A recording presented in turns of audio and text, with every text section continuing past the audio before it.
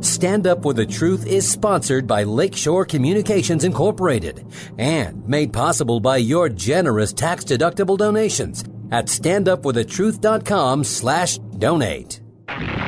This is Stand Up for the Truth, a packed hour of challenging discussion addressing important issues and topics affecting Christians across the nation. Join the conversation via email at comments@standupforthetruth.com.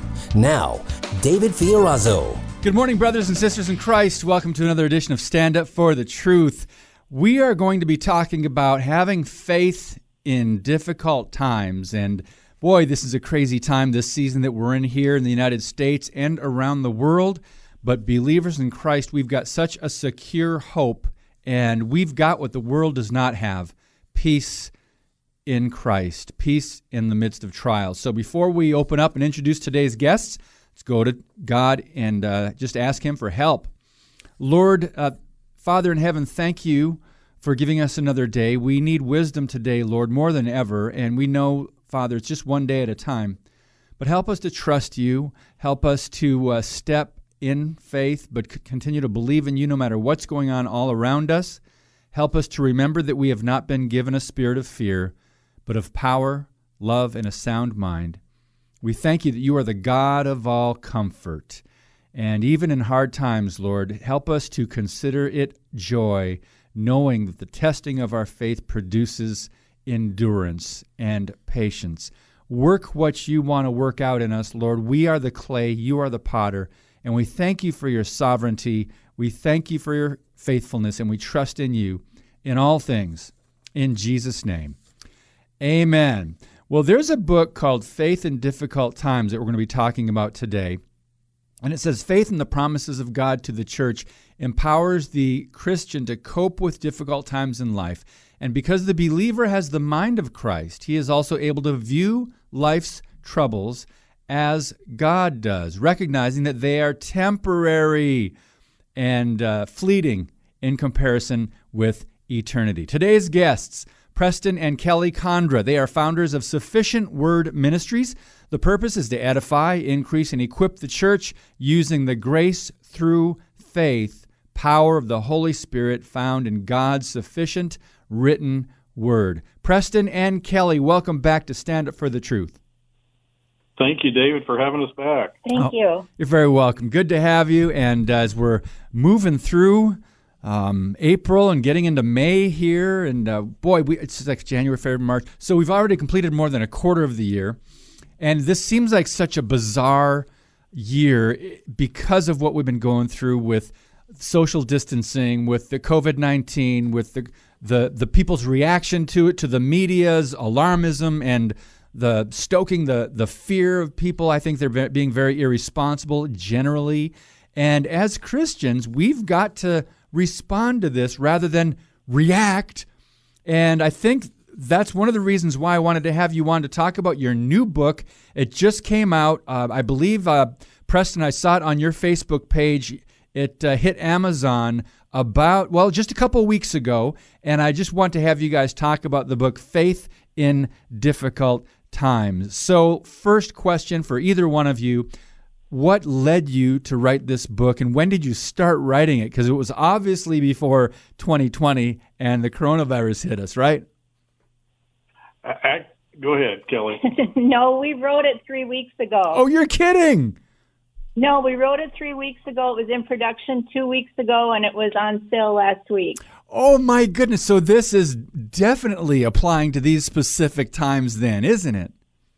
Yeah, we really felt that we absolutely had to get something out there. And one of the reasons is, it sounds kind of funny, but we see so many posts on Facebook that say, be this way, be peaceful, have no anxiety, trust God.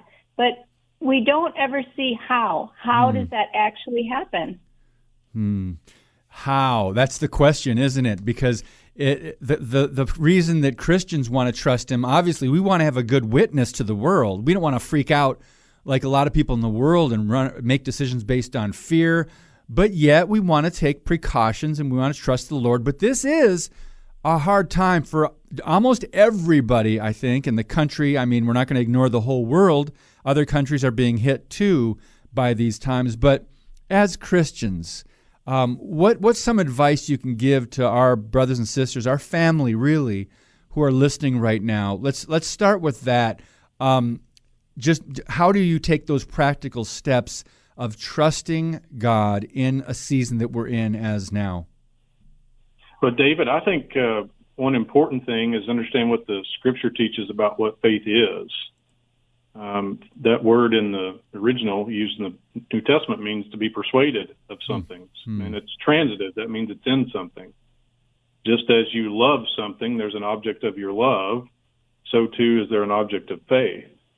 And for the believer, it's really twofold. You become a believer by putting your faith in the gospel of Christ, that Jesus died for your sins, was buried, and on the third day he rose from the dead. You believe that for the purpose of salvation. You're born again. You're a believer now. Now, for the believer, in your walk of faith that Romans 17 tells us about, the just shall live by faith. The object of our faith now, in our walk, is the promises God's made to the church. In particular, in a general sense, the way to think of it, God wants to produce his character in the believer. And so for me to experience that, love, joy, peace, patience, kindness, goodness, gentleness, self-control, the fruit of the Spirit, I believe the Lord, and then he produces that in me. So especially in difficult times, it's really important to understand that the object of your faith is really the importance of faith, because faith is not just some standalone, nebulous wishful thing. thinking. Yeah, the object of your faith is the important thing, and so we really want to help believers understand where to direct your faith, and it's timeless, David. This is helpful in difficult times, but it's helpful every day to understand how to direct our faith as believers. Now, this book, Faith in Difficult Times, it's kind of like a follow-up. It does stand alone, as you mentioned in an email that you sent me. It stands alone. Obviously, it's a faith in the midst of trials, hard times. That is a principle and a concept we need to get from the Word of God and apply. But this is kind of, in a way, I think you can explain it better than me, a follow-up to your previous book called Bearing Fruit, or Living Barren. Hebrews says, without faith it is impossible to please God. And so to please him, we've got to be not just talking about it, but doing it, be doers of the word. And that's bearing fruit. Can you talk about how this book kind of springboards from bearing fruit? Yes, Bearing Fruit or Living Barren was a book that we wrote, I think, a year and a half ago. And we really laid the foundation for living by faith, for being filled with the Spirit, is another way of putting that. Pardon me. And in Bearing Fruit, we talked about the natural man, which is the unsaved man, the carnal man, that's a Christian who's living as if he's natural or unsaved, and the spiritual man, which is someone who is living by faith. And it's true, living by faith is something we are supposed to do every single day. But in difficult times, it is actually a wonderful opportunity to learn how to live by faith every single day and start to incorporate that as normal, not just for an emergency. So let me pick up on the idea of living by faith. I know we've been in the church for years. Many of our listeners, I would probably say most of the listeners to this podcast, have been in the church or believers, born again for possibly decades. So living by faith, we don't even think twice about that.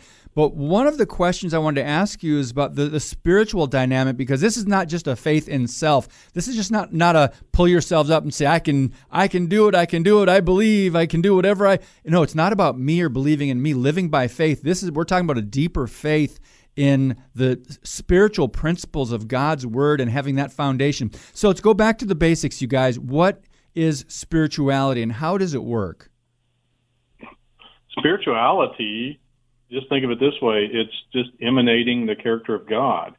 It is God producing in the believer love, joy, peace, patience, kindness, goodness, gentleness, self-control. those things of which he speaks, and it's only the things that he can produce. It's not me trying harder. Like you mentioned, it's not me pulling myself up by my bootstraps. We hear oftentimes, a lot of teaching on what to do as believers, but we don't hear how that's accomplished. Well, how that's accomplished is believing what he's promised to the believer. That's really important, to the believer. I don't believe something he's promised to Israel. I believe something he's promised to me as a believer. And that is, he's promised to produce his fruit in us. And he tells us that fruit of the Spirit there in Galatians chapter 5. So that's just some of them. It's not an exhaustive list, but that's a good many of them. So in a general sense, to be spiritual is to emanate the character of God. Okay, you brought up, we're going to have to go a little bit deeper, Preston and Kelly, whatever one of you wants to tackle this one. You brought up Israel. You brought up believers, the promises we have. And, of course, we have to recognize context. We have a new covenant.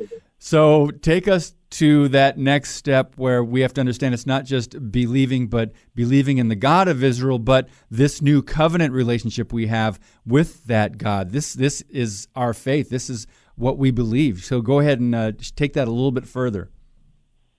Well, Israel had many, many promises from God. These promises were earthly promises, land and children, and that a descendant of Abraham would be on the throne. Those things will be fulfilled, we know, after the church leaves in the rapture. Israel's time clock, the prophetic time clock, will start ticking again, and those last 7 years that were not finished under Israel's program will start again, and that's when we will see prophecies fulfilled. But right now, the church is a spiritual people, and we have all spiritual blessings in the heavenlies. Everything there is to have in grace has already been granted to us. But we can only access those things if we know what we have. Hebrews says that a testament is only in effect after the death of a testator. So in other words, your will doesn't go into effect until after you're dead. Mm-hmm. And in Jesus' case, after he was resurrected and sins were paid, so that God could come and indwell the person who believed the gospel. When we believe the gospel, God comes to indwell us because he has literally made a clean place within us. He's regenerated us and washed us with the word to make a clean place to commune with us in our human spirit. We're a spirit, a soul, and a body. That's what a human being is made up with. And the spirit is where God communes with us. And he is our teacher.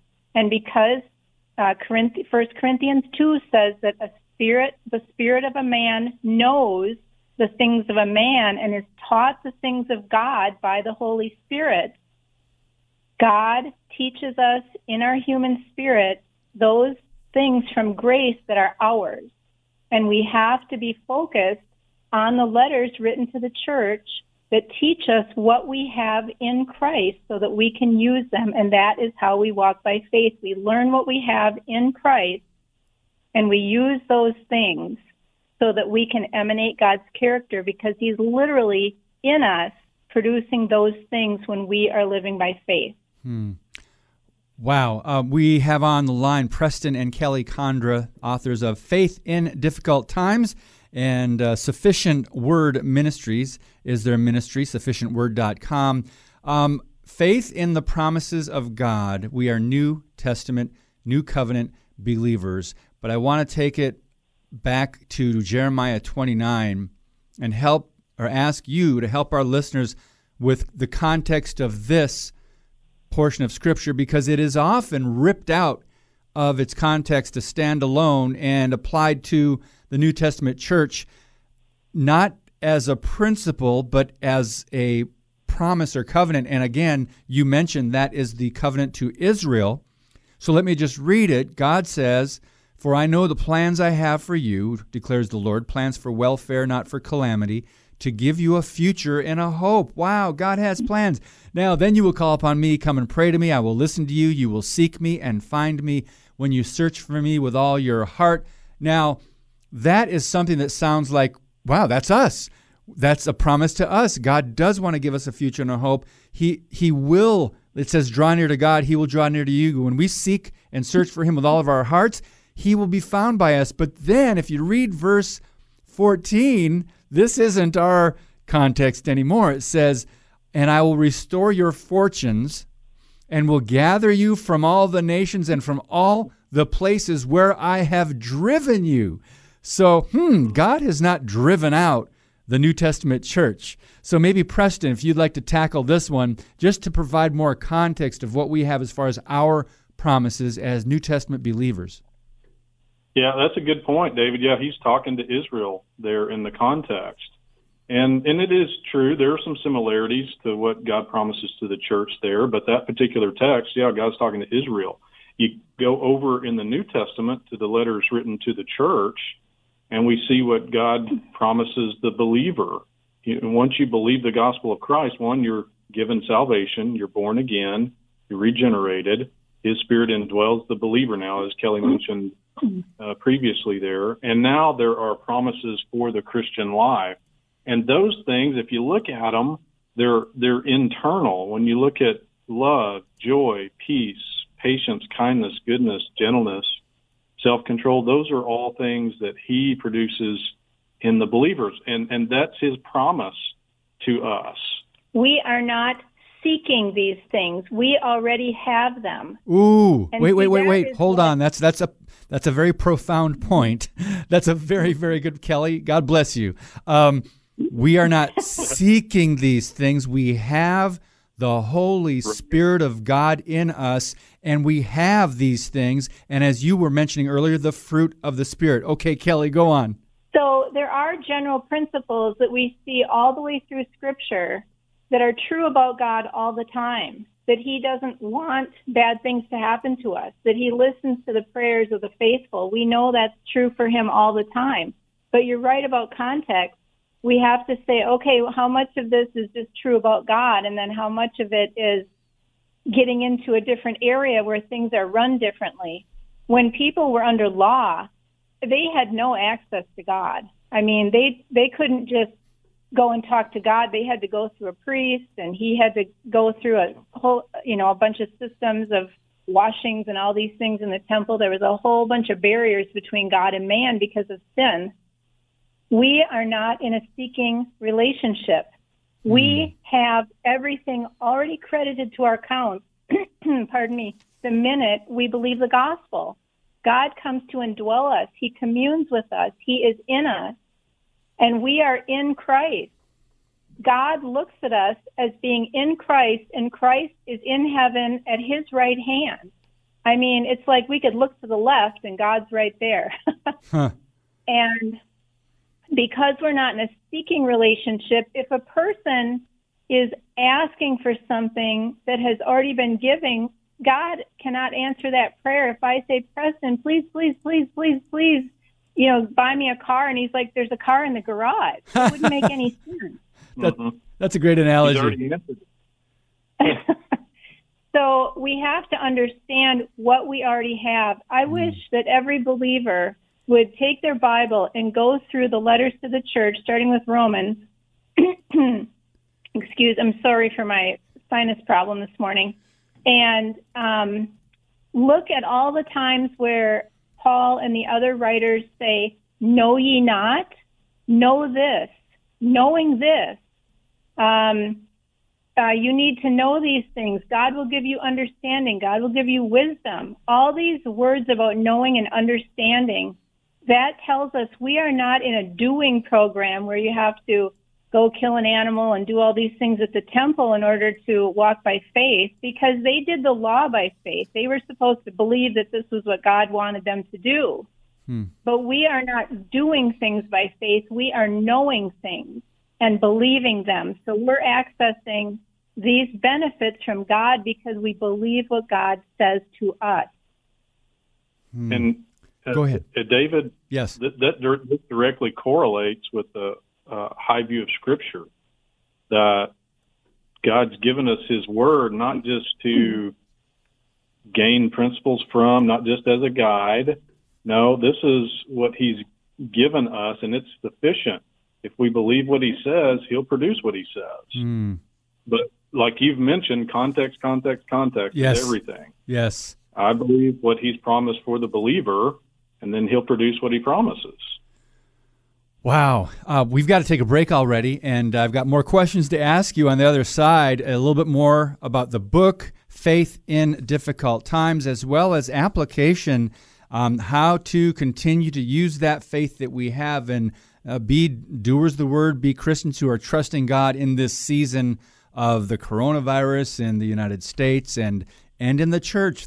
When are we going to get back to normalcy, for lack of a better word?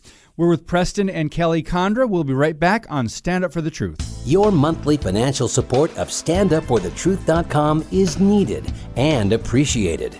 Now, back to today's Stand Up for the Truth with David Fiorazzo. Thank you for staying with us. We've got Preston and Kelly Condra on the line. The book is called Faith in Difficult Times, and now we are going to talk about some practical aspects of the book and get a little deeper on how we can apply these things. Preston and Kelly, a lot of people are out of work. Some are struggling, not just financially, but I think a lot of people are struggling with contentment or lack of contentment. And I know Philippians chapter 4, Paul talks about that. But what does your book address when it comes to patience and contentment that can help people today? Well, we've actually laid out the book in a way that a person can turn to. It's mostly in chapter 4 is the practical section where it really gets into, you can just turn there and use it immediately. So there's sections on contentment, on patience, on casting your cares on him, on dealing with your temper, and then the verses that address those things. So a person could go right to chapter 4 and look up the verses on those issues that they're having. So if their emotions are getting away with them, they can look at those particular verses, and the Holy Spirit ministers that to them immediately if they're believing him. And I do want to mention that I forgot to say the book is not some massive volume. It's going to take 6 months to read. It is under 100 pages, and I think it's so applicable for what we are going through right now in America and the world. Preston, what do you have to add? What we've mentioned before, having the believer direct their faith in the right place. Is it really a big highlight of this? And, it's the Christian walk is simple. I'm not saying it's easy, but it is pretty simple. We see what God says, and we accept that. We know it, first of all. Kelly talked about knowing, and then we believe that. And you mentioned contentment. We hear Paul mention being content, and the implication is we can be too. Mm-hmm. He's a believer. He's content. We can experience those things. And so, especially during this time, we're the same way. We're experiencing hardship too, like everybody else. Mm-hmm. Our deacon schedule is gone for now. And that's a big part of our income. And so we can choose to be angry, or we can say, okay, you know what? We can be content. We're thankful for what we have. And God will make a way for everything else, and somehow he has. So, it doesn't matter what the circumstance is, David. It's what we look back at Scripture, and we believe what God says, and he'll produce what he says he will. I want to piggyback on what you just said, Preston. I just want to encourage our listeners, if you are doing well, and I mean financially too. We just had our fundraiser last week for the Stand Up for the Truth, the Q90 FM, the radio ministry here. But authors like yourselves, speakers that would have been maybe going to churches and speaking, you're out a little bit of income. And in some cases, some friends I've talked to, they're out a lot. Not only does it affect their lifestyle, it obviously affects them financially. So I would encourage you guys to check out this book, Faith in Difficult Times, from Preston and Kelly Condra. It is available on Amazon. Where else is it available? Anywhere books are sold, it can be ordered. You're supposed to say anywhere good books are sold. Okay, before we run out of time with you guys, I do want to get to James chapter 1. In the book, you explain how, because it talks about trials, the testing of our faith. How does that work, you guys? Well, James chapter 1 is actually a very technical explanation of how faith works. It talks about being driven and tossed like the waves of the sea if we are not believing God. Because it says, to ask God for something, we have to ask in faith, nothing wavering.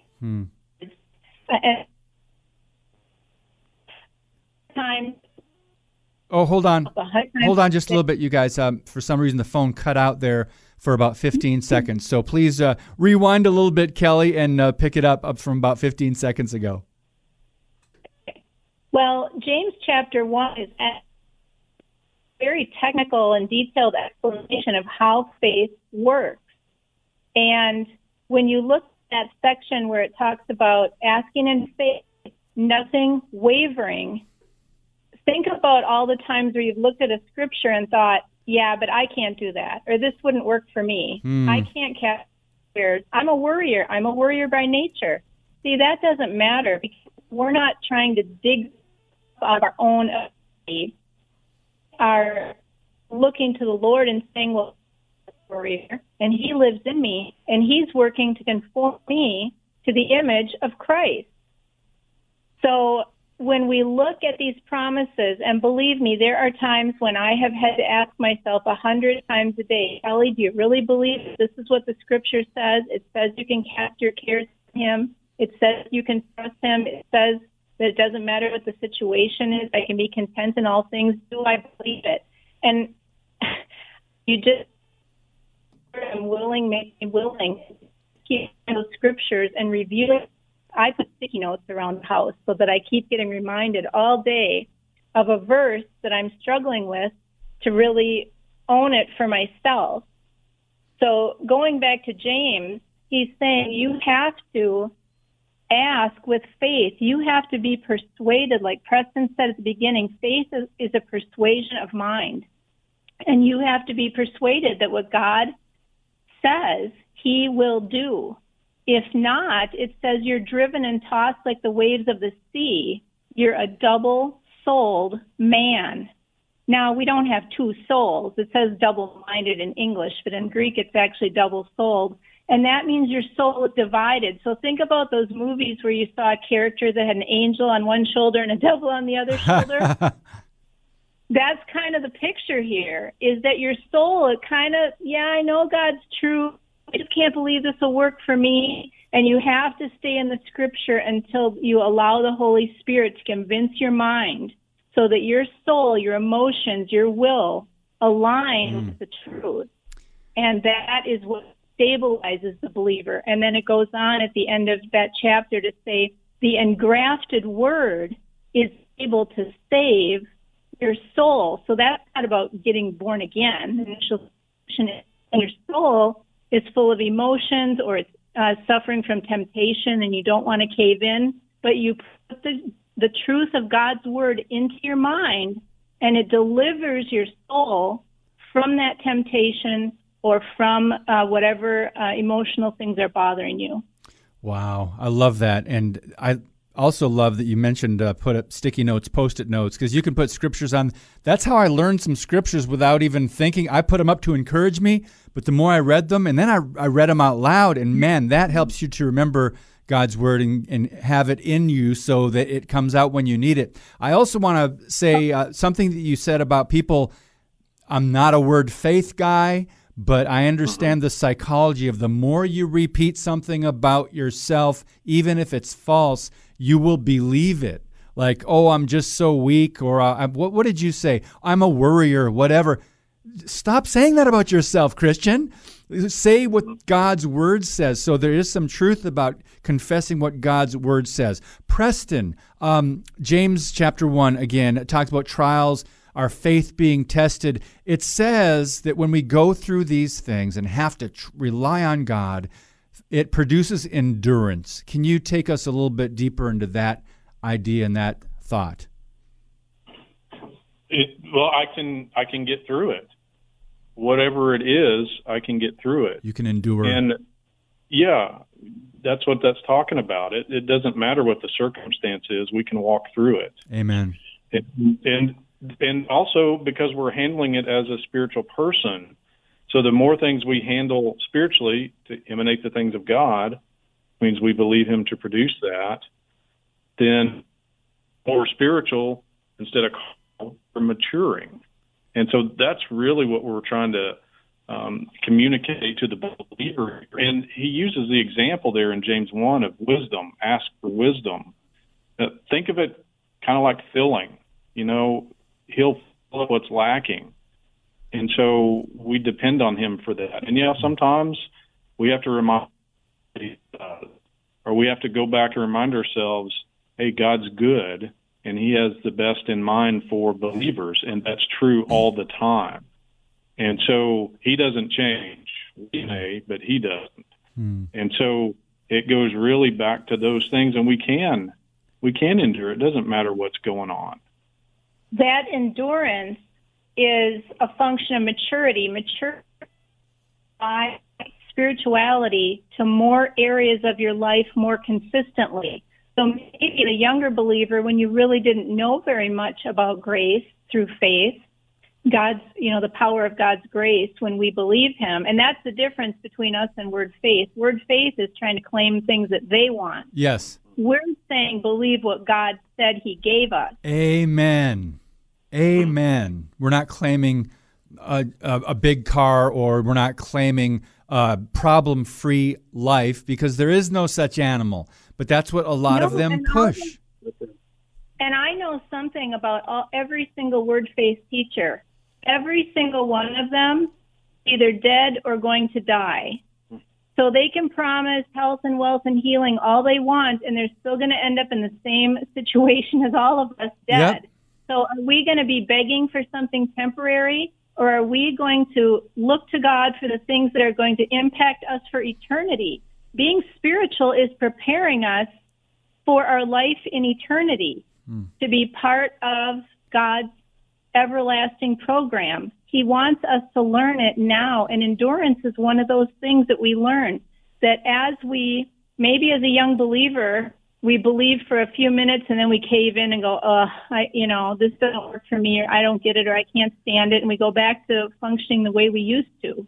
But as we grow in our faith and we know more of what God has given us in grace, then we apply it longer, we hang in there longer, maybe we make it all the way through, and then we share that with somebody else and it encourages them, and it keeps going. It doesn't fall apart after a little bit of testing.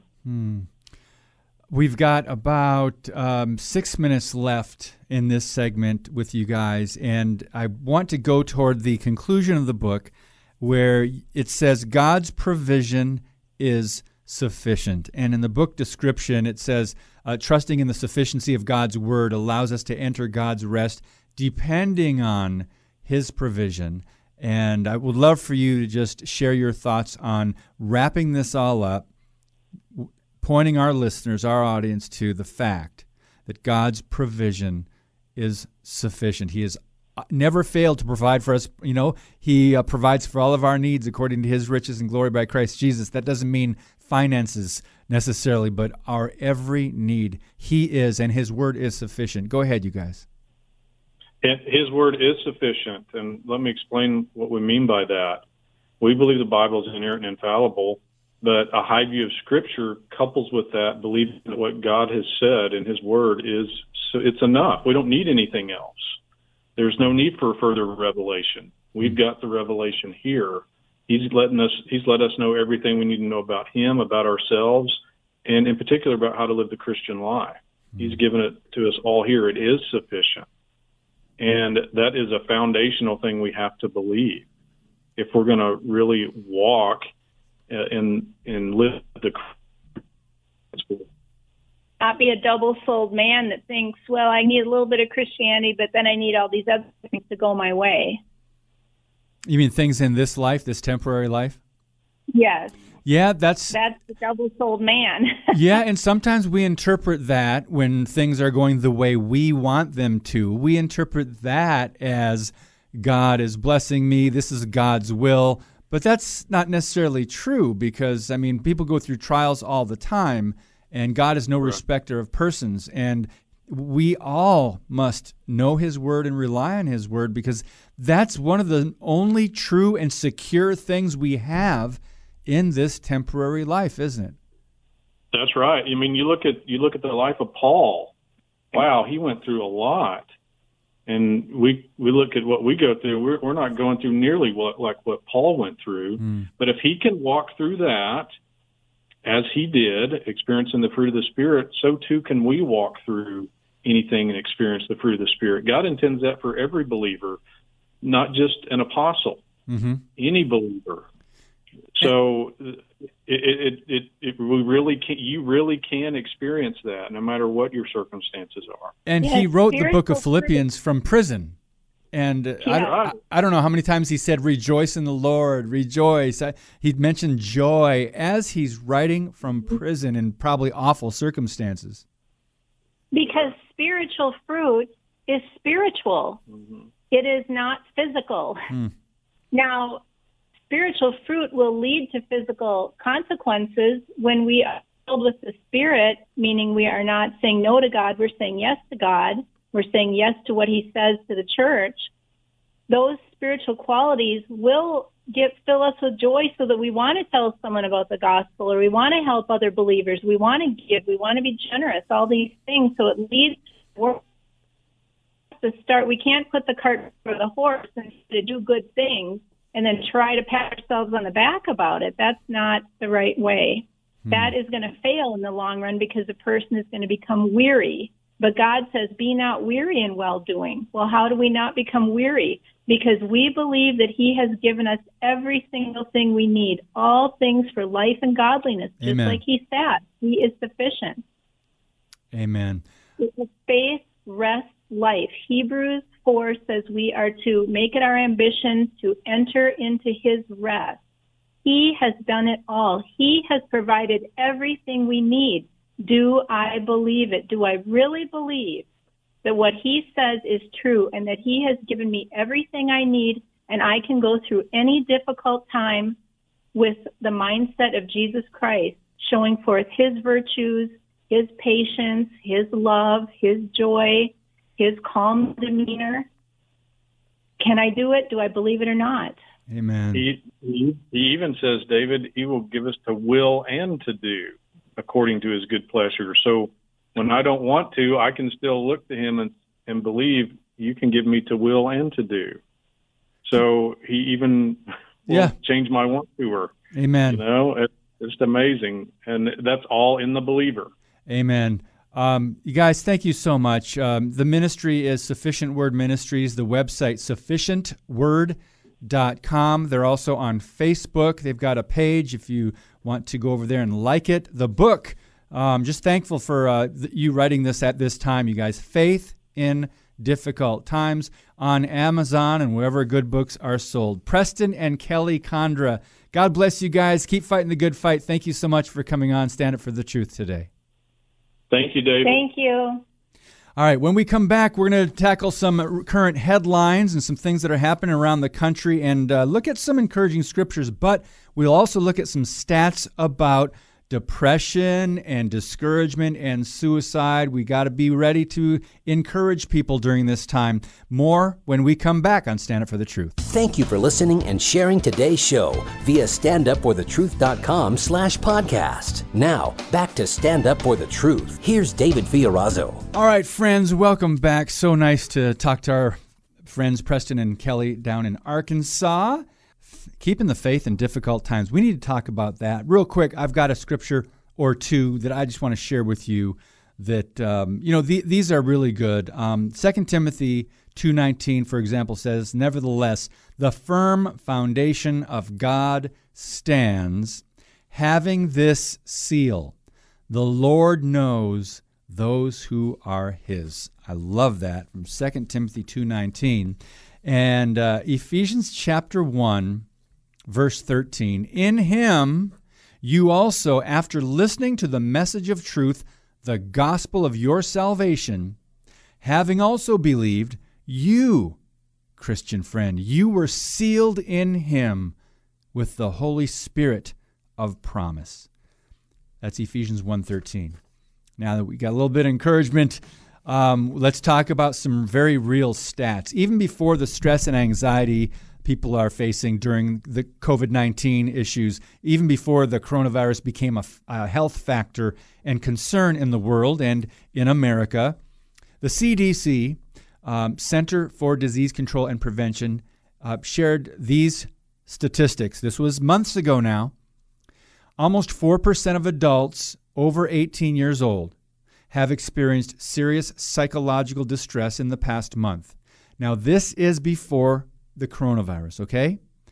7.6% of people over the age of 12 have experienced depression in any 2-week period, it says. 8.4% of children now between the ages of 6 and 17 have been diagnosed with anxiety or depression. These are children.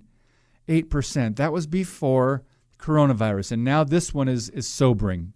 Suicide is the second leading cause of death in 10 to 34-year-olds. This is amazing. It goes as low as 10, but that's the second leading cause of death. And this is before families started being impacted by the shutdown, the business shutdowns and social distancing, isolation, where it doesn't have to be, but sometimes, people take it a little too much one way or the other. This is two extremes, in my opinion. But we'll see what happens 6 months from now, a year from now. We will see. I don't think any of us have been or could be accurate in predicting what could happen, because this is unknown territory for America. But one thing we do know, a lot more people are discouraged, primarily because of either losing their jobs, getting laid off, small business owners that don't think they could wait another month or another couple weeks or a month or two. They might have to give up their business, sell their business, or file for bankruptcy. The damage. And I'm not saying I agree necessarily with those who said the cure is worse than the disease. In other words, the reaction of what governors have done from state to state, these things they have implemented, the policies have been worse than the actual virus itself. On certain statistics, I can see where, yes, it's done a lot of damage, but I'm not saying that for sure. But a lot of people, we can have that debate another time. I don't want to hindsight 2020, right? We can look back a year from now and, place blame. But I don't think blame is what we want to do right now. We want to encourage brothers and sisters in Christ. In Galatians chapter 6, it says, "Don't become weary in doing good, for in due season we will reap. We will reap a harvest if we don't give up." And then it says, "Therefore, do good to those who are of the family of believers," to the church, to brothers and sisters in Christ. Do good to all people, but it says especially to our own family. And the context is the church. So make sure we are encouraging and reaching out to our brothers and sisters who are going through the same thing we are. Maybe some of them have lost jobs. So let's be encouraging friends in this time. So I did really want to share those scriptures and those thoughts before we now talk about some ridiculous headlines here. And I mean ridiculous. And the media, in fact, let me just pull up this article here that I did a few weeks ago. Remember, the media wanted Kavanaugh's head, Brett Kavanaugh. Now they have given Joe Biden a pass, practically, when I believe at least 7 women have come forward with some allegations of either sexual behavior, misconduct, abuse. In this case, a sexual assault. Tara Reid is her name. The media apparently doesn't believe her because they're not reporting on it. And remember what they did to Brett Kavanaugh? This woman came forward from the 1980s, I think, and their motto, the left and the Me Too movement, was believe all women, believe them no matter what. Well, apparently that they threw that out the window because they're not believing Tara Reid. Why? Because now the allegations are against a Democrat, and a high-profile Democrat, meaning Joe Biden, former vice president, running for president 2020. So I know these are tedious stats, but CNN published more than 700 articles on Christine Blasey Ford and they aired hundreds of hours of televised discussions in the face of this lack of evidence against Justice Brett Kavanaugh a couple years ago. No witnesses came forward. In fact, a couple of them were proven to be liars, and the story could not be corroborated. The accusations against Brett Kavanaugh, you didn't hear anybody in the media. Oh, maybe someone did. Let me rephrase that. You didn't hear very many people or media outlets come out and apologize to Brett Kavanaugh for attempting to destroy his life. This article, Media Wanted Kavanaugh's Head. Now give Biden a pass. How about over at, let's see, ABC, CBS, NBC? Well, in the first 12 days of those accusations against Brett Kavanaugh, the morning and evening news shows, I'm not talking about internet, I'm not talking about websites, I'm talking about the three major news outlets on television. They churned out 305 minutes of coverage against Brett Kavanaugh, assuming that he was a guilty, lying misogynist. And of course, Christine Blasey Ford was telling the truth. That all proved to be false. All of it. Think about this, 305 minutes in just 12 days. So the question that asked in this article, how many reports, articles, interviews were done by the liberal media last month in the first 12 days of Tara Reade's bringing forward her sexual assault charge against VP Joe Biden? Zero. None. Goose egg, silence by the media. Completely complicit in the cover-up and irresponsible as so-called journalists. Over at The Federalist, Molly Hemingway provided this contrast, and I'm going to quote her. When Christine Blasey Ford accused federal judge Brett Kavanaugh of nearly killing her and trying to rape her when she was in high school, she was unable to provide any evidence that the two of them had even met. Let that sink in. She continues, that didn't stop media outlets from doing everything they could to destroy Brett Kavanaugh's life and keeping him from becoming a Supreme Court justice. Bring it forward to today when Tara Reade accused her former employer, Joe Biden, of sexually assaulting her when he was a United States senator. Media outlets buried the news. What did NPR do when Tara Reade came forward? Well, we don't know because they did nothing. But back in, 1991, NPR jumped. They were the very first to champion the unproven sexual harassment charges of Anita Hill against conservative Justice Clarence Thomas in 1991. There's more. 2 years ago now, NPR jumped at the chance to interview a reporter, Emma Brown, the Washington Post, a disgraced media outlet, so-called news outlet. But NPR jumped on that when Christine Blasey Ford came out with accusations against Brett Kavanaugh. If you do a Nexus search, 224 stories over at NPR with Ford's name mentioned.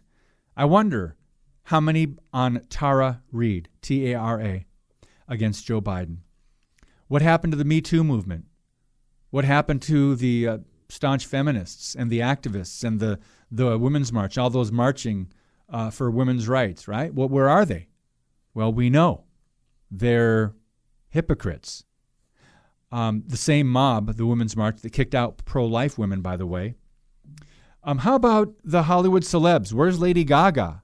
Did you know that Lady Gaga did a PSA with Joe Biden about sexual abuse? I know, awkward. And when Biden appeared at the 2016 Oscars ceremony to discuss sexual abuse, the fawning Hollywood Democrats gave him a standing ovation.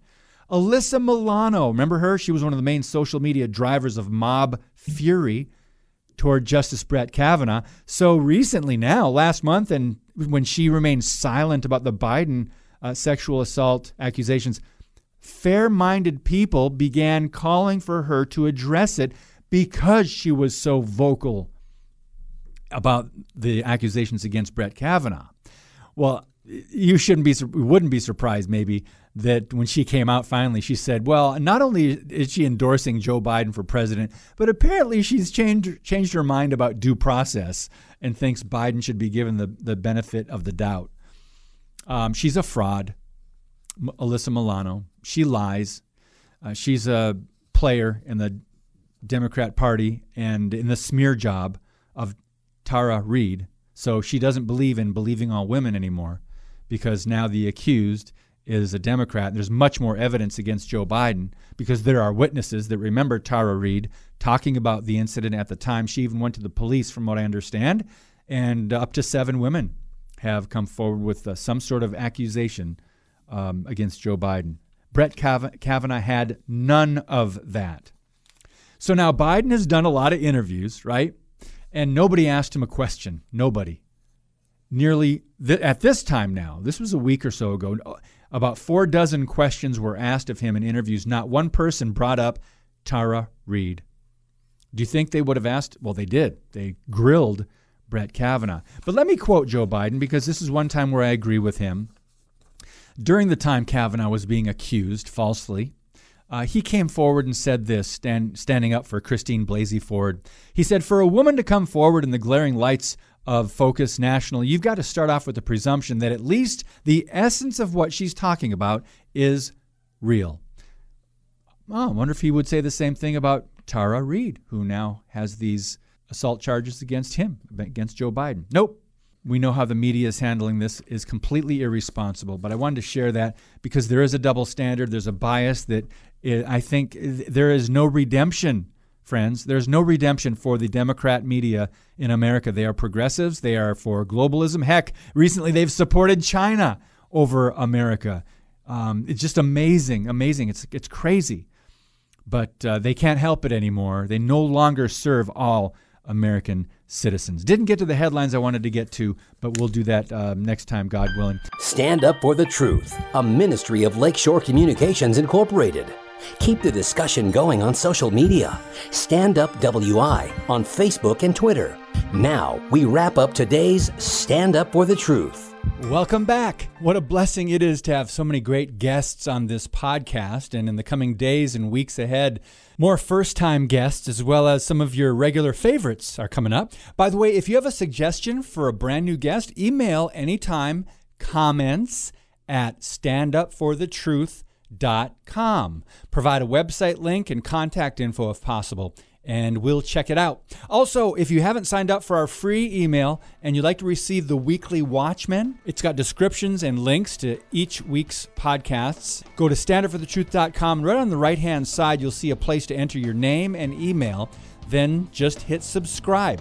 It's that easy. So it's, again, one email, a weekly recap that goes out every Friday. We will not bombard your email inbox.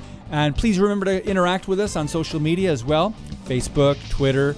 You know, one of the biggest reasons we are growing in numbers, praise God, is because you are sharing our podcast. So thank you again. Stay in the Word, friends. Remember that you are salt and light in your sphere of influence. God bless you, and keep speaking the truth about things that matter.